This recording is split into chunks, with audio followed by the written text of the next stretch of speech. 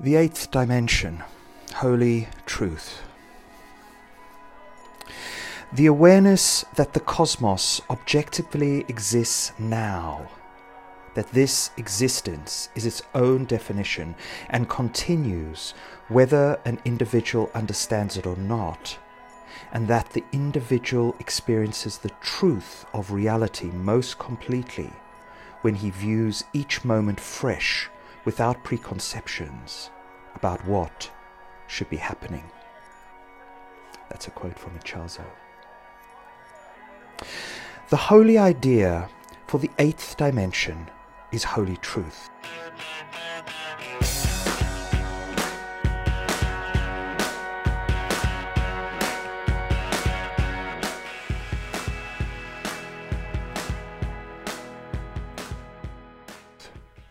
It refers to the unity of existence and includes and goes beyond what we might call essence or even the absolute. To understand what the holy truth is, we need to first investigate what truth is.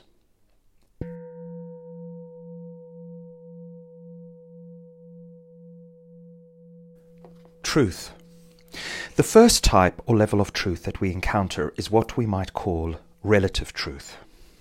Relative truth is the fact of what is happening, and we call this relative because it is specific to a person, to a situation, and to a time in which the experience is taking place. This means that it is constantly changing. For example, the relative truth right now is that you are walking or sitting whilst listening to me, and a while ago the truth was that you were doing something else. The relative truth depends on the situation and tells us the fact of what is happening now. These truths are the most obvious ones and are the points of departure for contacting a deeper level of truth. If we inquire more deeply into the relative truth of a situation, we will find that the psychodynamic and existential bases of it begin to reveal themselves. Then, at some point, we might start to experience what we call essential truth, which could be described as the presence of essence itself. For example, let's say that we find ourselves one day fantasizing about eating some ice cream. The relative truth is that this is what is going on in our mind. If we inquire into the desire for the ice cream, we might realize that we are feeling alone, and this then brings up a sense of missing a particular kind of contact. Then, as we stay with this, we see that we're wanting maybe a certain kind of love that reminds us of our mother. We realize that our mother's love tastes a little like ice cream. And this might lead us into experiencing a quality of love that is sweet and soft and that makes us feel cared for and loved. As we contact this quality of love, we are, you might say, in touch with the actual essential aspect that we long ago identified with our mother. This level of the truth of the situation is the essential truth. The non-essential truth, the other truth if you like, is this quality of love that is present in us but is only felt on a relative level as the desire for ice cream. But on this essential level, the facts of our situation take on a sense of meaning, of richness and of depth, because they usher us into the realm of what truly exists beyond the surface of things. An essential truth is not a thought or an idea or a reaction or an action. Its most important characteristic is that it is an ontological presence. Essential truth is an ontological presence. It has a substantive existence. Although the relative truth of a situation can take us to the essential truth of it, the essential level is not dependent upon the situation. It is self-existing. It is its own realm, existing independently of who we are and what we are doing. The essential truth helps us understand what is really happening and what exists beneath the appearance of things. A fantasy of eating ice cream is simply an image in our minds, and even real ice cream disappears or changes form after it is eaten. The love that it may evoke or reflect, however, has an intrinsic and unchanging existence, although our awareness of it may come and go. It exists, we could say, as a presence that is substantive and real. It has energy, affect, and potency. Energy, affect, potency. If we continue pursuing the truth of the situation, the essential truth will continue to expand and reveal ever deeper dimensions of being until, at some point, we may come into contact with the formless dimensions of being, capital B. When we first encounter essence, capital E, we experience it in the dimension of form contained within us. In other words, there is love in my heart, there is will in my belly, there is clarity in my head. We might refer to these ontological understandings as essence. There is love in my heart, will in my belly, clarity in my head, and so on. At a deeper level, the presence of essence expands and loses its boundaries, and we realize that it is actually boundless. This is the beginning of experiencing the formless or boundless dimensions. The first formless dimension that we usually encounter is that of living daylight, a love that is not just within us, but is everywhere, pervading everything, penetrating all boundaries. So you could say that we have moved from the fact of what is happening to what truly exists within us, and from there to what truly exists beyond our bodies, what exists in the whole cosmos.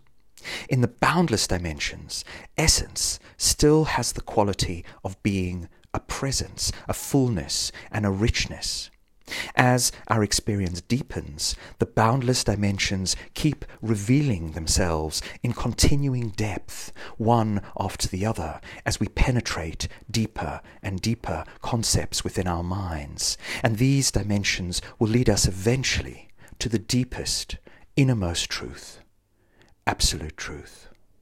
This dimension of the absolute is beyond all concepts, including that of existence or non-existence. It is not that there is a formless or boundless dimension that pervades everything or is the essence of everything, since seeing it this way creates a dichotomy that does not exist. It is not as though there is a me and there is my essential nature. The formless dimensions bring in another kind of perception, which is of being, as a formless, boundless, real existence, a substantial presence that is not contained by any boundary. When we experience pure, translucent, self-existing, boundless presence, we see that it is not only the fundamental nature of essence itself, but also of everything that exists. It exists in everything, and everything exists in it. We see here that the universe is ultimately some form of pure being, and that this pure being not only supports us, infuses us, and is our nature, but more fundamentally that it constitutes us. It is completely inseparable from what we are. So it not only pervades and fills the universe, but it is the universe. This understanding that there is no universe separate from this pure, boundless, self-existing beingness is, we might say, a more complete level of the truth. The perception that being constitutes the totality of everything is what is generally called a mystical experience. Before this, we may have spiritual experiences, but when we experience the oneness and the unity of existence, we are on the level of the mystical. In the dimension of living daylight, we experience that everything is made out of love. When we look around, everything might appear, for example, to be made out of this sort of pink and sweet diamond-like taffy substance and be pervaded with wonder, beauty, and sweetness. Footnote, although who's to say what our individual mystical experience will present itself as? Perhaps this is how it appeared for Hamid, a kind of fairground, slightly kitsch vision. But don't worry, other mystical experiences are also available to be had. So, the experience of boundlessness that arises as we move into the formless dimensions becomes the deepest level of truth that we perceive. On the level of the supreme, the dimension of pure presence or pure being, for example, we realize that everything is a translucent beingness. We see that it is not as though translucent beingness is in everything or that everything exists in it, but that everything is the translucence. It is inside things, outside things, and in between them. There is no place that is not translucent beingness. On this level of the supreme, there is no separation between what we call appearance and reality, the form and the meaning. They are all one thing. There is a unity. The perception of this unity arises through merely seeking to understand the truth of the situation. It is not a matter of generating a particular experience. You just open your eyes to what is here. When we experience this level of truth, we do not only perceive this inherent unity, but we also see that as we stay with this one boundless dimension, it reveals another, deeper one. Dimensions of formless being reveal themselves until we come to the origin and source of all dimensions, the Absolute. Initially, we might experience the Absolute as the source of everything. But as our experience matures, we realize that everything is the Absolute. There is no separation. The full experience of the Absolute is that there is nothing but the Absolute.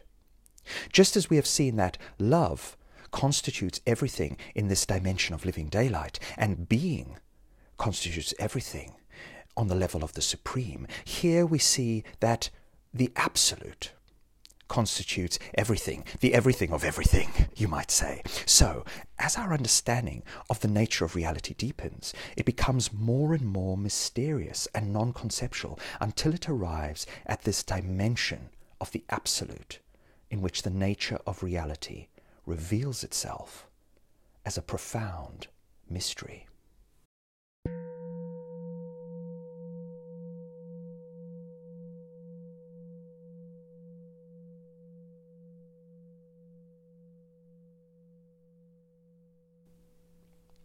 Comprehensive unity. However, none of the levels of truth that we have been describing is what the holy idea of holy truth refers to. Holy truth is the perception that all these levels are actually one thing, that all the dimensions constitute a complete state of unity. In other words, all the dimensions of reality are completely inseparable from one another, and all are the same thing. This is the perception that there is absolutely no duality, either horizontally between objects or vertically between dimensions. So, although we experience ourselves moving progressively into deeper and deeper dimensions of reality as our inquiry becomes increasingly subtle, holy truth is the perception that all these dimensions exist simultaneously. They are all facets of the same reality. So the sense of a hierarchy is ultimately illusory. To understand how all the dimensions exist as a unity, let's take the example of the physical body. At the level of relative truth, we first see the appearance of the body. We see its shape, we notice the limbs, the face, the expression. Penetrating beneath the surface, we realize that there are muscles, there are bones, there are organs, blood vessels, and so on.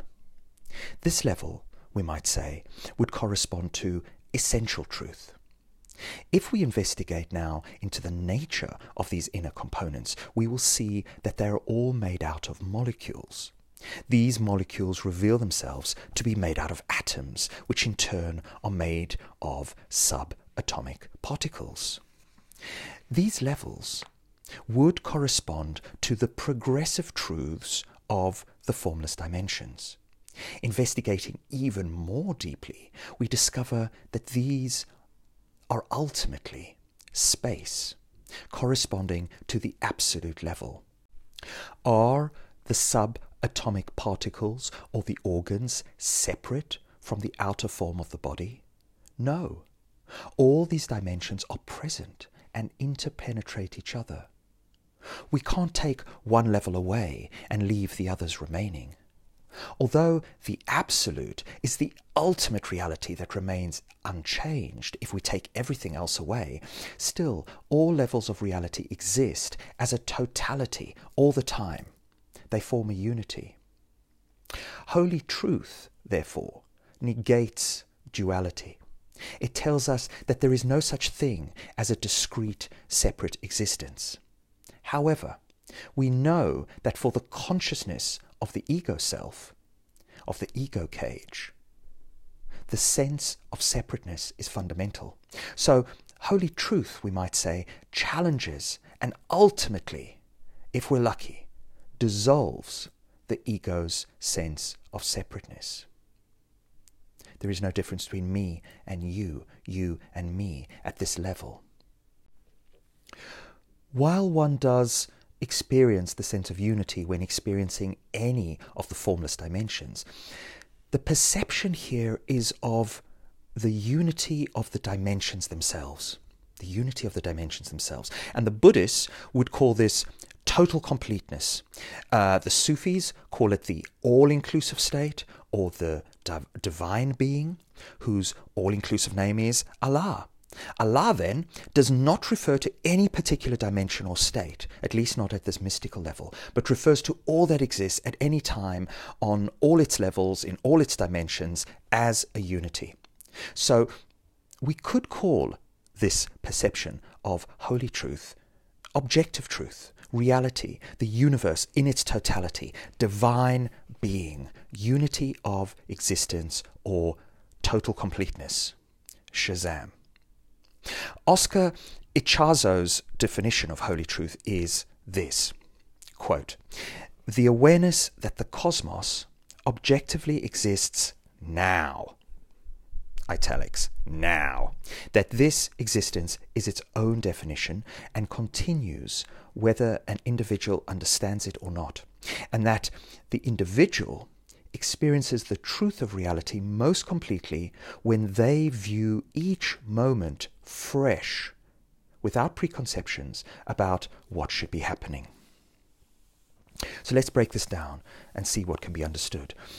The awareness that the cosmos objectively exists now. Perhaps he is saying here that the totality of all that exists on all its levels, which is what presumably he means when he uses the word cosmos, is the nowness of experience, and that this totality objectively exists. It is its own definition, meaning that it does not depend on our opinions about it, and, quote, continues whether an individual understands it or not, meaning that it actually exists, whether or not we understand it, or even care about it, in terms of this level of existence. To experience reality fully, one, it might be then suggested, must view each moment fresh without preconceptions about what should be happening, meaning that if we're completely open, not filtering our experience of the moment through our subjectivity, through the bars of the cage, we will see this unity existing right now. And this now does not actually refer to time, but to the immediately apprehended existence of the universe itself. So everything that is conceivable and experienceable exists right now as one. The formless dimensions, the essential states and physical reality, are not separate from each other, nor are they physical objects separate from each other. There is no division anywhere here, only complete unity. The alchemical concept for this is the idea of the macrocosm, the totality of the universe. If we turn to the Sufis, their sense of the holy idea is expressed in the following poem by Shabistari from The Secret Garden. For the human animal, whose soul is never vexed by doubt, they know of a surety that there is but one existence absolute. To say, I am the Lord, belongs to God alone. Their personality is not with us. Fancy and thought lie hid. God's glory may by none be shared. Therein I, you, and we are not, for all are one. The animal, who is also human, and their existence, our existence, join in one, for unity admits no variance. When we are free from self, when we obtain that freedom, through our echoing souls resounds, verily, we are God, and in eternity is opposition overwhelmed, and then the pilgrim and their progress are but one. Concord and incarnation spring from variance, but unity is born of pilgrimage. With neither a god enslaved nor a man becoming a god, concord and union here may never be, for to see two in one is error's core. Creator and created beings are alike a dream, nor is what seems to be. What is that atom greater than the whole?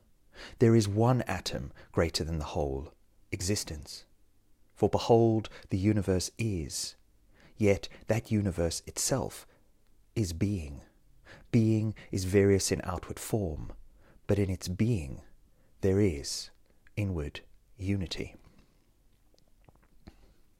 Shabistari is saying that to understand and experience this unity, we have to experience beingness. It is only in beingness that we can perceive the unity. If we look at reality from the egoic perspective, we don't see unity. We see discord, we see opposition, and we see duality. But if we experience beingness and allow it to guide us, it will lead us to the formless dimensions and the experience that things do not exist separately from each other. On this level, we can see that separateness is not ultimately real, and that although objects may appear discrete, in reality, all objects actually make up one thing. This understanding is expressed from a Buddhist perspective in the following passage by the Tibetan Lama Longchenpa. It is taken from their text on the Mantrayana Tantra, which is written from the state of unity itself, as though unity were expressing itself. We will notice, as we read, that the language is very similar to that of some of the theistic approaches. Here's a piece. All experiences and life forms cannot be proven to exist independently of their being a presence before our minds, just like a lucid dream. All that is has me, universal creativity, pure and total presence, as its root. How things appear is my being. How things arise is my manifestation. Sounds and words heard are my messages expressed in sounds and words. All capacities, all forms and pristine awarenesses of the Buddhas, the bodies of sentient beings, their habituations and so forth, all environments and their inhabitants, life forms and experiences, are the primordial state of pure, and total presence. Not realizing that everything we can perceive is nothing other than the manifestation of one's mind is called samsara in Buddhism.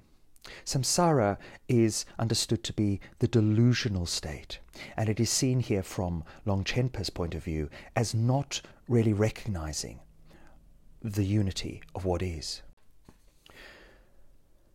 Here's another section from You Are the Eyes of the World, in which the non-dual doctrine of Dzogchen, or total completeness, is described.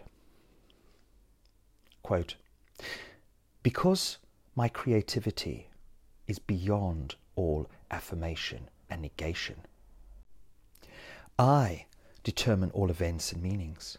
Because no objects exist which are not me, you are beyond perspective or meditation. Because there does not exist any protection other than me, you are beyond charismatic activity to be sought. Because there is no state other than me, you are beyond stages to cultivate. Because in me there are, from the beginning, no obstacles, you are beyond all obstacles, self-arising, pristine awareness just is. Because I am unborn reality itself, you are beyond concepts of reality, subtle reality just is. Because there is nowhere to go apart from me, one is beyond paths to traverse. Because all wise ones, sentient beings, appearances, existences, environments, inhabitants arise from the quintessential state of pure total presence, one is beyond duality. Because self-arising, pristine awareness is already established, one is beyond justifying it. The transmission of this great teaching provides direct entry into understanding. Because all phenomena do not exist apart from me, one is beyond duality. I fashion everything. So according to the idea of holy truth, reality, when seen objectively, has no divisions in it. It exists, it is now, and it is non-dual. There is no me, there is no you, there is no other, there is no universe separate from this, from God, if you want to use that term. No universe separate from the void. No you and essence. No personality and essence. No physical body and soul. All these distinctions are illusions and are not ultimately real. There is only one thing, and it cannot even be called one. Because if we call it one, we are comparing it to two, and it is not one in contrast to two. It is non-dual in this perception, an indivisible existence, no matter how we look at it or think about it. While the different teachings may emphasize different qualities of this unity, seeing it from the perspective of love or awareness, for example, the assertion here really is that fundamental to reality is the fact of unity. All the religions assert this sense of the all-inclusiveness of reality. Another way of saying it is that life, God, is everywhere, omnipresent. And holy truth is the way that the teaching of these facets of unity, these enneagrams of holy ideas, express this understanding. This is holy truth. We must remember that the nature of the whole of reality is not expressed by holy truth alone. It is described by all three of those holy ideas at the top of the enneagram. If we really experience the unity of all things, we also recognize inherently that loving quality of this unity. The existence of holy love, in the ninth dimension, is the existence of a loving, gentle, positive quality. Plato referred to the ultimate reality as the good, indicating that he perceived the intrinsic positivity of it. And we will explore this in more detail when we come to the ninth dimension.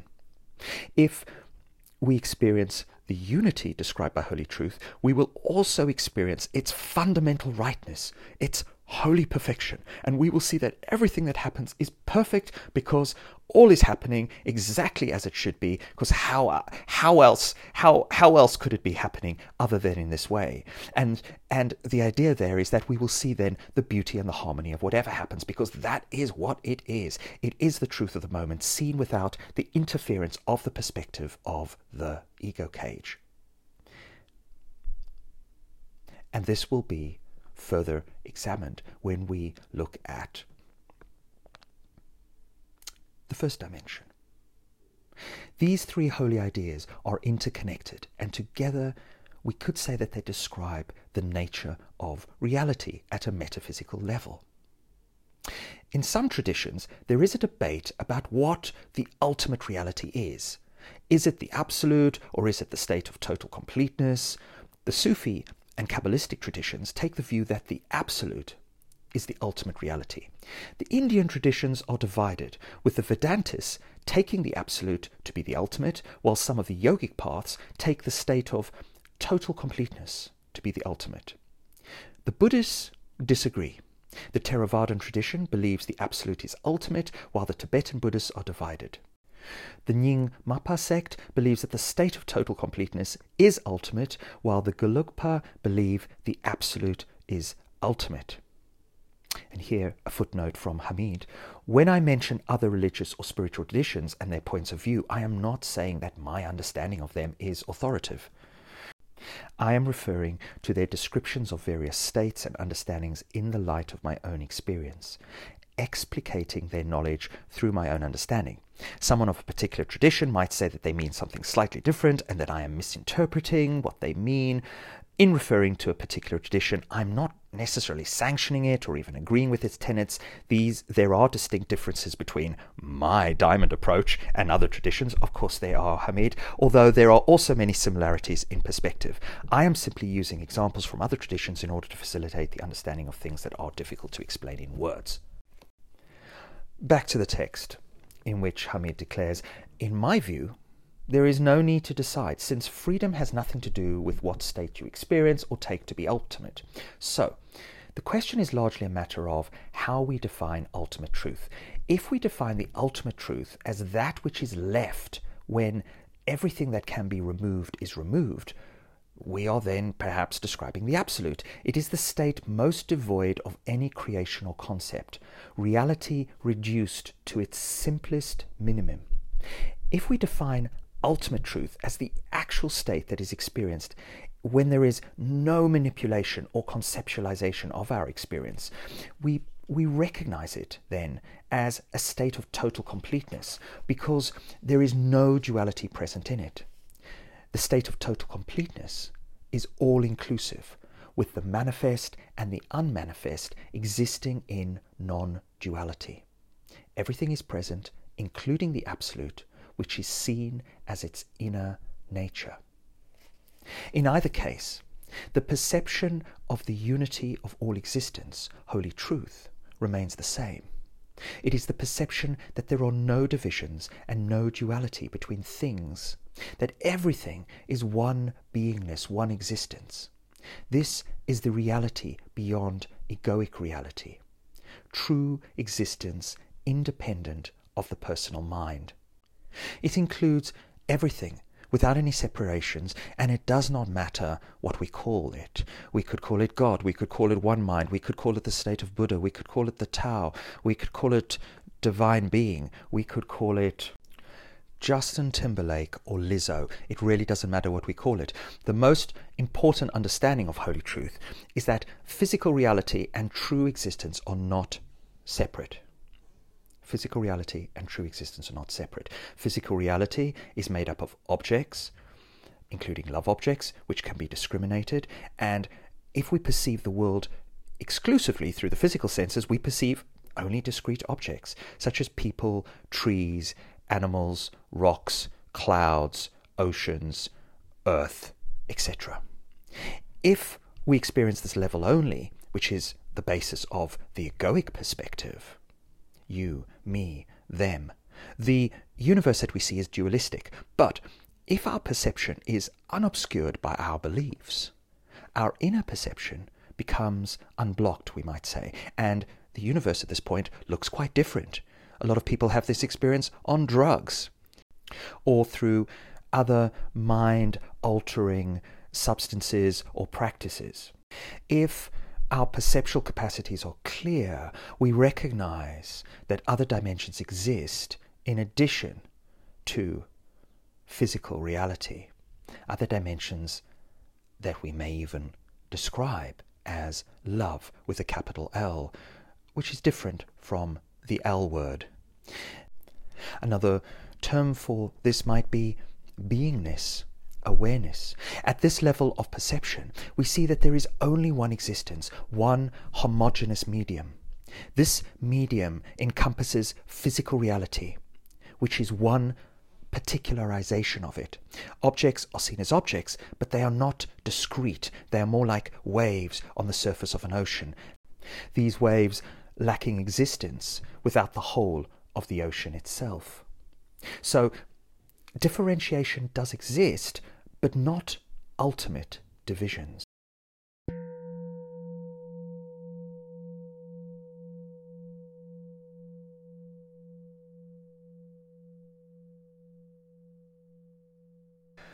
Physical reality and non-duality.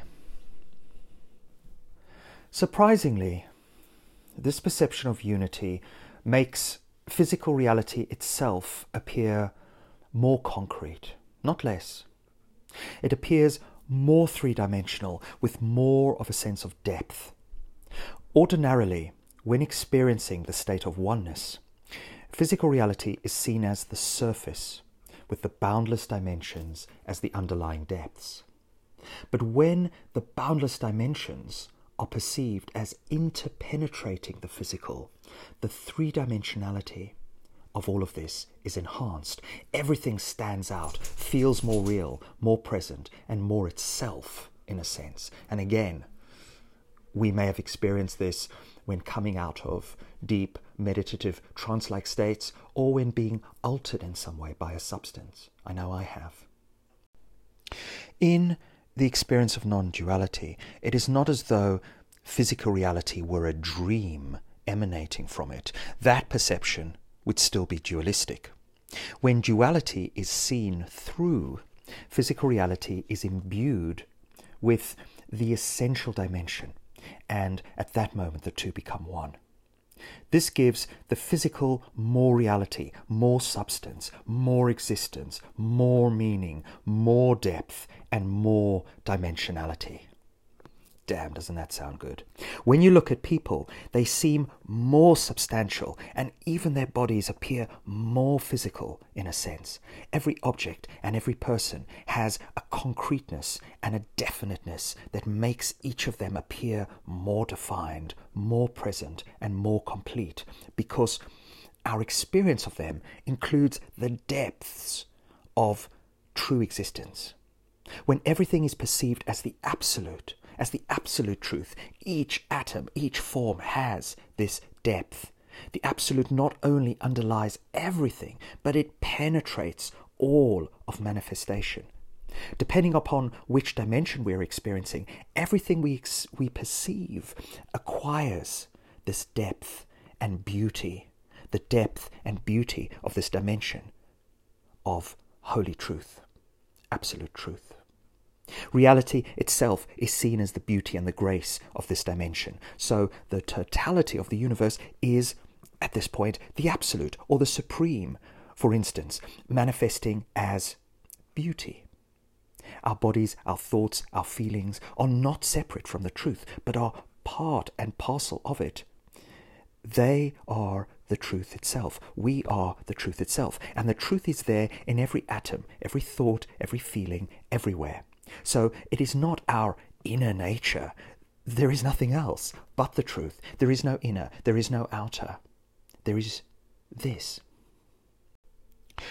This is very different from one's initial experience of essential reality, in which there is a me, and there is my body, and sort of essence is felt to be inside me, as I feel it now, sitting here reading. To understand the difference, let's suppose that this state of essence that I'm experiencing is the pearl. We could even call it personal essence. In this case, I feel as though a sort of pearl is filling my belly or the whole of my body. That kind of essence, that consciousness, that embodied, felt consciousness. Now, imagine that instead of this pearl filling my belly or my body, your body, each one of our atoms is made out of that pearl. And the sense of each atom as a pearl is still physical, but it feels rather like the fullness of pearly existence. The fullness of pearly existence. This is what could be said to be unity. The physical and the essential become one. It is not that the physical is filled by the essential, but rather that the physical is the essential. In the same way that our muscles are composed of atoms, so the whole of our body is made out of beingness, is made out of this pearly stuff, which is not stuff, is made out of pearliness, maybe. When this sense of unification is complete and there is no duality in our experience, physical reality itself is experienced as the ultimate reality. Then all of physical reality, including all its objects, all its manifestations, is seen as this beautiful, substantial, and fundamental reality. It is not separate from it, it doesn't come out of it, nor is it filled by it. It is it. Grace doesn't happen to physical reality. Physical reality itself is the grace. It is the beauty. It is life. It is God, if that's how you would like to refer to this. This is what the Buddhists refer to as the Great Seal, the Mahamudra, in which all that we feel and see are unified within true nature. It is the unity of appearance and of emptiness. This is one way of understanding what is meant by unity without duality. There is no separation here, no division, no distance between the surface and the depth, between me and you, between me and my ghosts, those others who are felt to be existing in other dimensions, other planes, cut off from where I, the I of consciousness, is currently perceiving itself. When we're talking about holy truth, there is no separation, no division, no distance between surface and depth. There is no surface and depth. There is no inside. There is no outside. The unity is the complete interpenetration, the complete intermixing of inner and outer. It becomes all of one quality, all of the same thing. Experiencing this unity reveals to us that life is beautiful. Prior to this, when we experience ourselves moving from the state of the physical or of personality to the state of the essential or of these boundless dimensions, there is understandably a feeling that life is a problem or that there are problematic aspects to our lives. The best option seems to be to get away from life or to do it differently, and one may long to disappear or to die from a certain kind of experience, a certain kind of suffering. But from the perspective of unity, there is no such thing as dying, nor of being reborn. There is no such thing as ego death, and no such thing as enlightenment either, since we are already the unity. This is the state of affairs all the time and always, before we develop an ego, when the ego is dissolving, and after we are dissolved, after it's all kaput, this individual consciousness. All these parts are the unity itself. And so, in a very core way, we are not going anywhere. This is why Longchenpa indicates in the poem that was quoted earlier that there is no path to take, there is no state to attain, and there is no technique to use. All we need to do is recognize that the state of total completeness is the state of everything right at this moment. Right now. Right now.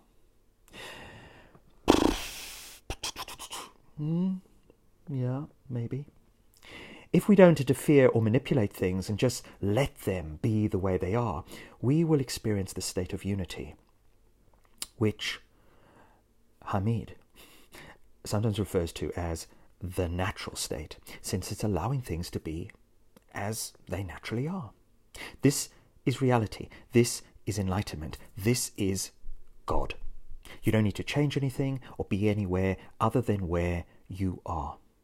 Even if we are experiencing suffering, that suffering itself is the reality, and absolutely nothing needs to be done about it. Even if we are experiencing suffering, that suffering itself is the reality, and absolutely nothing needs to be done about it. This understanding explains why reality is also called holy perfection, which is the holy idea of the first dimension, of dimension 1. Holy perfection means that everything is perfect at all times, because there is never anything or any experience that is not the reality of the holy truth of the 8th dimension. Even when we experience ourselves as separate from reality, from a person, that again is the reality. That is the reality. So from this perspective, there is no need for a human animal to do anything. None of the other animals are doing anything about reality, and neither do we. We don't need to practice, we don't need to understand ourselves, we don't need to do any work on ourselves, since everything, including ourselves, is already in the state of unity, says a man who runs a whole religious community, semi-religious community, called the Diamond Approach. No need for practice. Okay. Moment to moment, yes, moment to moment, no need for practice. It is from this perspective that some teachings, including the Buddhist Maha-Ati teaching, say that there is no need to practice. You don't need to meditate, you don't need to sit in a posture, you don't need to visualize any deities. The only practice is to relax, because we're already there. You're already there. And nothing needs to be done. So, in this tradition, whenever we see an egoic manifestation, we just relax. Separateness. Relax. Abandonment. Relax.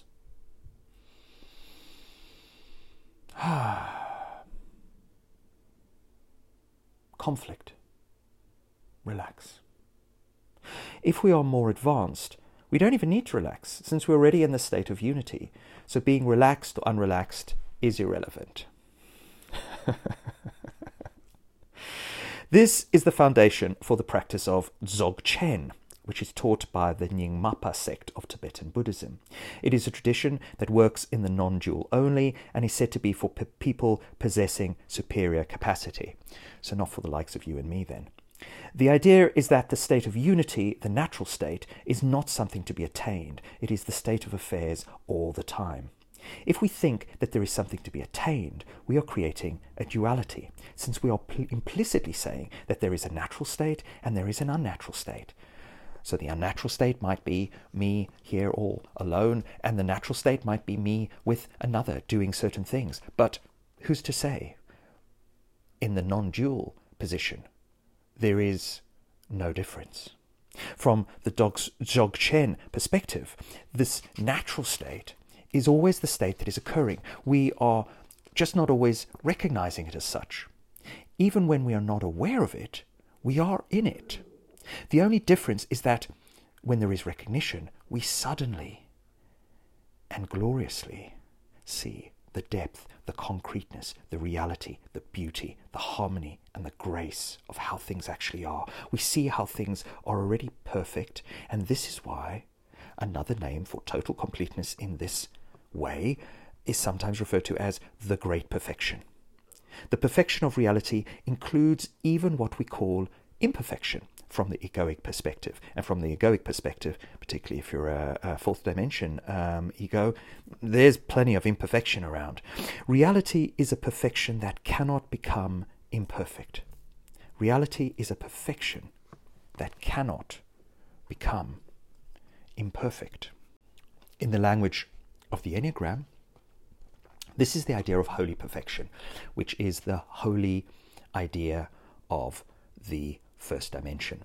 And the moment we see that there is nothing but this, but life, but this, we recognize that everything is perfect at all times and at all points in space. If life, if God is everything that is, how can there be imperfection? When we don't like some manifestation and we want things to be different, all it means is that we have not really surrendered to holy will. We have our own prejudices and we have our own ideas about how things should be, and these could form the basis of our own personal religion. But whatever doesn't detract from the fact that reality is a perfection that cannot become imperfect. The idea of holy truth, then, is that nothing is excluded. The ego is not excluded, thinking is not excluded, reactivity is not excluded, even though it's pretty crappy, neurosis is not excluded, although that's even crappier, and the physical realm is not excluded. This is because there is nothing but the one, so there is no other. Obviously, when there is one and no other, one is not being used in the mathematical sense. Pythagoras taught that numbers, in fact, start with 3. 1 is God, 2 is Logos, and 3 is the beginning of creation. Since reality is one and there is no other, how could there be duality? So every time we experience a new dimension of being, we realize that it is part of the one, which includes all numbers. So the 2 resulting from the new dimension is included within this. This is difficult to conceptualize because this one is an infinite existence. Whereas, of course, in language, when we talk about one, it doesn't feel infinite. Since it has no boundary, and since it encompasses infinite space, we can't really conceive of it as this mathematical one. When we demarcate one area of physical space and then another, can we say that there is more than one space? Both are subsets of and included in the all-encompassing space. The state of unity, which is to say experiencing that everything makes up one thing, appears in all the boundless dimensions. Holy truth, essence, being. The sense of it becomes progressively deeper until we experience that all the dimensions are unified. This is a progressive attainment, and it doesn't happen all at once. We might, for example, experience the unity of the dimensions of living daylight and the supreme, in which case the experience of unity would have the transparency and clarity of the supreme, as well as the whitish, yellowish hue and sense of delicate love and grace of living daylight. Or the sense of unity might be experienced between the dimensions of the nameless, that is to say the non-conceptual and the supreme, but the experience of this complete unity, the completest of the complete unity, is much more difficult to attain. Generally, most people initially experience unity while experiencing one of the formless dimensions by itself. So, if one is experiencing the state of unity on the level of living daylight alone, it would be the sense that everything is love, or if one is experiencing it on the level of the supreme by itself, it would be the sense that everything is pure being, pure presence. Again, this is not the experience that everything is made out of love or being, which is the experience of these dimensions still infused with duality, but that the whole universe is living daylight, or that the whole universe is the supreme. This is the state of unification. In any case, the level at which one experiences this unity is not relevant to the idea of holy truth. The most important thing about this state of unification is that there are not two. Egoic consciousness is by its very nature based on division. There is a me, there is a you. I am talking to you, you are listening. or you are not listening. You are talking back to me, or you are not talking back to me. But if there is no duality in our perception, the ego, we might say at this point, is kind of non-existent. The study of the holy ideas, therefore, is not the study of the building blocks of the ego and the ego cage. That is more the territory of the Enneagram and the psychology of the Enneagram. The building blocks of ego are elucidated when exploring some of these essential aspects and formless dimensions. But here, in this dimension of holy truth, in the 8th dimension, we are studying the principles that hold together all the building blocks of ego.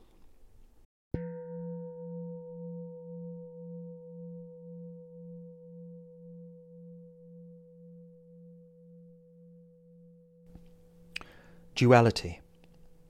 So, in the study of the Enneagram of Holy Ideas, the first principle that we encounter which holds the ego together is this belief in duality. This is one of the subtlest and deepest principles without which the ego could not exist and function in the way that it does. It arises as a result of the loss of perception of holy truth.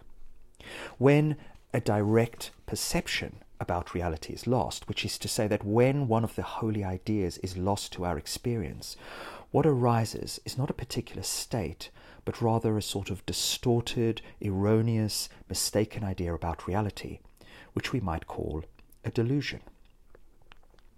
In other words, the loss of each holy idea leads to a specific delusion associated with that point on the Enneagram, with that dimension of human beingness. So, one of the fundamental properties of reality, as described by Holy Truth, is non-duality. When the oneness of reality is not perceived, the delusion of duality arises. This delusion is the perception that the difference and separations between things that exist are ultimate, that this is the true state of affairs. Because of the way the mind functions, because we also have bilateral minds, the loss of an idea leads to a deluded idea about reality. We cannot just not have a principle of reality because the mind can't really function without one. So if there is no perception of the fundamental unity of all existence, then there has to be dual minds, the perception of duality. If there is duality, there is the loss of unity. And the loss of unity, we might say, is the loss of the condition of the natural state of total completeness. Another way of putting this is that it is the loss of God consciousness or life consciousness. And maybe another way of stating it is that it is a place of suffering. Understandably, this belief in duality, which is our default, certainly my default, will remain in place as long as there is no understanding of holy truth. The ego, by its very nature, assumes duality, the belief that who I am is ultimately separate and discrete from you, that all other manifestations are also separate and discrete. This results in divisions in our mind between the ultimate truth and the world, spirit and matter, absolute truth, relative truth, God and the universe, God and myself, you and I, ego and essence. This belief in division as ultimate is a conviction so deeply ingrained in the soul that it is one of the last things we can even contemplate confronting, let alone releasing.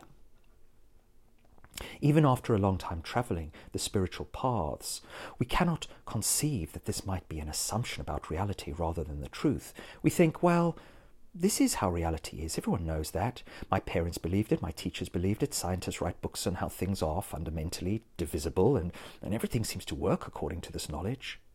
This conviction is so deeply entrenched that it has become an organizing principle for the very particles of our souls. Like a magnet arranges particles of metal, this conviction arranges our souls so that we can't even imagine that things could be otherwise. We are, metaphorically speaking, always pointing north, and so we think that this is how reality is. Letting go of the magnet would mean realizing that that orientation is not reality, and that things are actually much more free-flowing than we thought. The sense of duality, then, arises through the loss of this holy truth. And holy truth, as previously discussed, has the qualities of goodness, of positivity, and of being loving. In holy truth, the multiplicity is in unity at all levels, and everyone and everything is holy. The word holy in the language of the Enneagram is not used in the usual dualistic sense, that which is opposite to the bad, the mundane, or to the human. Holy means objective, how things really are, beyond the cloud of egoic experience. So holy truth here means objective truth. When we are experiencing the state of holy truth, of objective truth, everything becomes hallowed, filled with a sense of wonder, beauty, and grace. There is a sense of holiness to the experience, and those who live in this state we might refer to as holy in our spiritual traditions.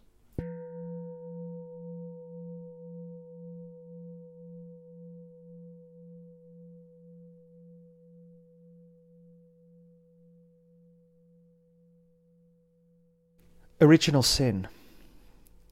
So the experience of duality, we might say, is imbued with the loss of that holiness, with the loss of that beauty, with the loss of harmony, and therefore has a negative tinge to it. This loss will be experienced as the sense that something is fundamentally wrong. The closest thing to this sense is the feeling of what we might call original sin. We know something terrible has happened, but we don't know exactly what it is. We don't know that it is really the loss of our natural state. The term Dzogchen in Tibetan literally means the natural state of the human animal, the condition where everything is completely the way it should be. And this is what we have lost. We've lost our Dzogchen. We've lost our natural state.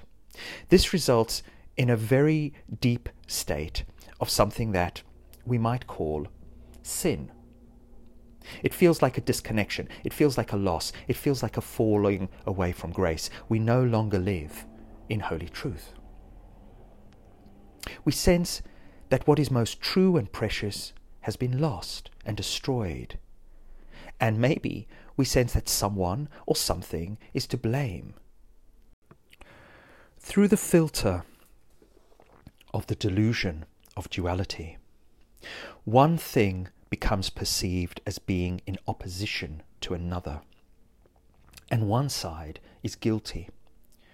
We see this often in couples, two people who have come together in pursuit of something called love. The loving and perfect truth, often in couples, but also in ourselves, has been lost. And so someone must have committed a crime or a sin here and must be found and maybe even punished. Punished by stonewalling them or expressing contempt towards them or blaming them. And maybe we can see this in the eighth dimension, the cage of eight, when referring to something called ego-venge. Ego-venge. Ultimately, we blame ourselves for no longer being divine, and later this blame is projected onto others in order to protect ourselves from the self-hatred that would otherwise result. When children experience that something goes wrong, they tend to blame themselves. Regardless of whose fault it really is, the quality of self-blame in the ego leads the child to take responsibility. Even when children are sexually or physically abused, they always believe that it is their fault. From the perspective of the Enneagram of Holy Ideas, the depth of the sense of self-blame is not dependent upon what actually happens, but is due to the absence of the perception of holy truth. So, universally, children blame themselves for the loss of their sense of being divine, for their fall from grace, we might say. The result is a deep anguish and a sense of guilt, which becomes the primary source around which other guilts later accumulate. The moment we place blame on ourselves or others, we are not only experiencing the loss of the preciousness of the state of unity, but we are also reaffirming this sense of duality, of there being a me and a you, of there being a me who has been left behind and a you who has left me behind. Blame, then, whether of self or other, indicates that the ego is already operating within the delusion of duality. If we are in touch, however, with the inherent unity of all existence, if it is all just one thing, blame just doesn't make any sense.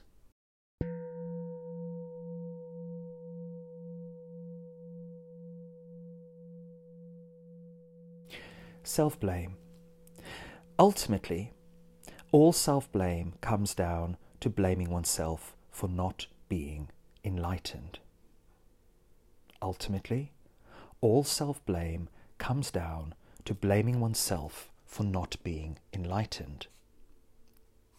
Universally, there is a core place within all ego structures where one feels guilty for not being a realized being, for not being the thing that our minds tell us we should be, and we probably should have been this 20 years earlier. The guilt, as we have seen, has to do with the fact, in Christian terms, that we have been thrown out of paradise. Yet we don't blame God for this, we blame ourselves. Of course we do. We ate that freaking apple, didn't we? The deeper we go into understanding the sense of guilt, the more we realize that we feel guilty for not being real. We feel guilty for not being real. This is particularly relevant when we have perhaps realized some of the essential aspects of the point of, essential identity, shall we say, when we have done that psychospiritual work and seen the chiaroscuro of our cages. Here we see that we have carried within us a profound sense of guilt for losing contact with our true nature.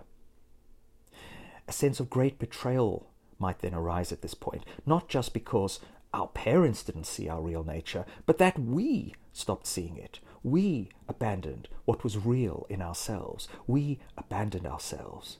And each of our dimensions, each of our Ennea types, each of our ego cages, will experience this guilt in a slightly different way, as it is filtered through the lens of each one of our specific delusions. But this guilt and self-blame for the loss of contact with being is universal to all egoic experience. How could it be otherwise? The Bible tells us that Adam and Eve were thrown out of the Garden of Eden for eating the forbidden fruit. From this perspective, we can see that the fruit is the experience of duality, the first departure from the state of unity, the first division. So because we are not in a state of total completeness, we feel guilty, we feel bad, and we have an attitude of maybe punishing or even hating ourselves. This then gets projected, and we attempt to remedy the situation by getting revenge. This is the constellation or complex that results from the loss of holy truth. Revenge is really the ego's attempt to regain the original state of unity. It is a way of trying to get rid of the guilt and the pain through a convoluted line of reasoning that goes something like this. Someone has hurt me, and this pain involves loss of my sense of unity. So I retaliate by hurting them, if possible, maybe in exactly the same way, in the belief that doing so will enable me somehow to rid myself of my own pain and restore the sense of unity. This is, of course, the rationale behind the biblical phrase, an eye for an eye and a tooth for a tooth. The 9 delusions arising from the loss of the 9 holy ideas are, we might say, the seeds around which the cause, not the cause as in a cause, but C-O-R-E-S, the core of the 9 Ennead types develop. And while each is most dominant for the ego structure of that type, the 9 are present in all ego structures. The delusions then form the 9 principles inherent in all ego structures and lives informed by our egos, which is to say, our lives as they are unfolding here and now in this very default way. We have seen how the loss of holy truth leads to the delusion of duality, and how out of this loss of true reality, this state of the fall, arises a painful sense of badness, of guilt, and of what we might call original sin. Self-blame ensues for not being divine, which then becomes self-punishment and the attempt to avenge oneself. This constellation forms the core, the major psychological constellation related to this point on the Enneagram, out of which the whole Ennead type develops. The holy ideas are different forms of the perception of the soul in a completely open and transparent state. That is, the soul which is in touch with living daylight. As the sun, as I read this, is in touch with me and the page. The loss of the state of openness and wholeness, whether it results from normal egoic identification with a separate sense of self, or from the contraction away from contact with experience that is involved in reacting to a sense of the loss of holding, inevitably results in the loss of a sense of unity, of connection, of perfection, of love and flow, and so on. The core constellation is actually really just one unified process with 3 factors, or 3 facets. Facet 1. The loss of an idea is the same process as the loss of a sense of holding in the environment and the loss of basic trust. So the loss of holy truth, we could say, leads to the specific delusion of duality. There is no holding, there is no basic trust with me vis-a-vis the environment. Facet 2. Loss or inadequacy of the holding environment results in the painful egoic state that we might call our specific difficulty. Here, the loss of holding, filtered through the delusion of duality, refers or results in the specific difficulty of a sense of badness, a sense of guilt, a sense of sinfulness, a sense of wrongness, a sense of problem, something like that. And facet 3, the loss of basic trust, filtered through the delusion, results in what we might call our specific reaction, the specific reactivity of each point. Just as the loss of the sense of holding results in the loss of basic trust, the specific reaction is an attempt to deal with this specific difficulty through a form of reactivity. And here it could be the reaction of self-blame, which, as we have seen, is based upon a sense of duality and opposition, and which ultimately blossoms into an attempt, if we are a somewhat unhealthy 8, to get revenge. The holy truth includes everything, including guilt and self-blame. It is all-inclusive, it is all-encompassing, otherwise it would not be holy. The belief that some manifestations are holy and others are not, or that some people are chosen by God and that others are not, is not holy truth. Holy truth chooses all of us. We are its life. This is why it is said that the sought becomes the seeker. The sought becomes the seeker. And presumably, the seeker becomes the sought. Holy truth, then, manifests as the seeker looking for holy truth. Our journey, it might be said, is a matter of the seeker finding out that they are sought. The journey is a matter of us, the seeker, finding out that we are being sought. When we know this, at this point, we might realize that there is no need for seeking.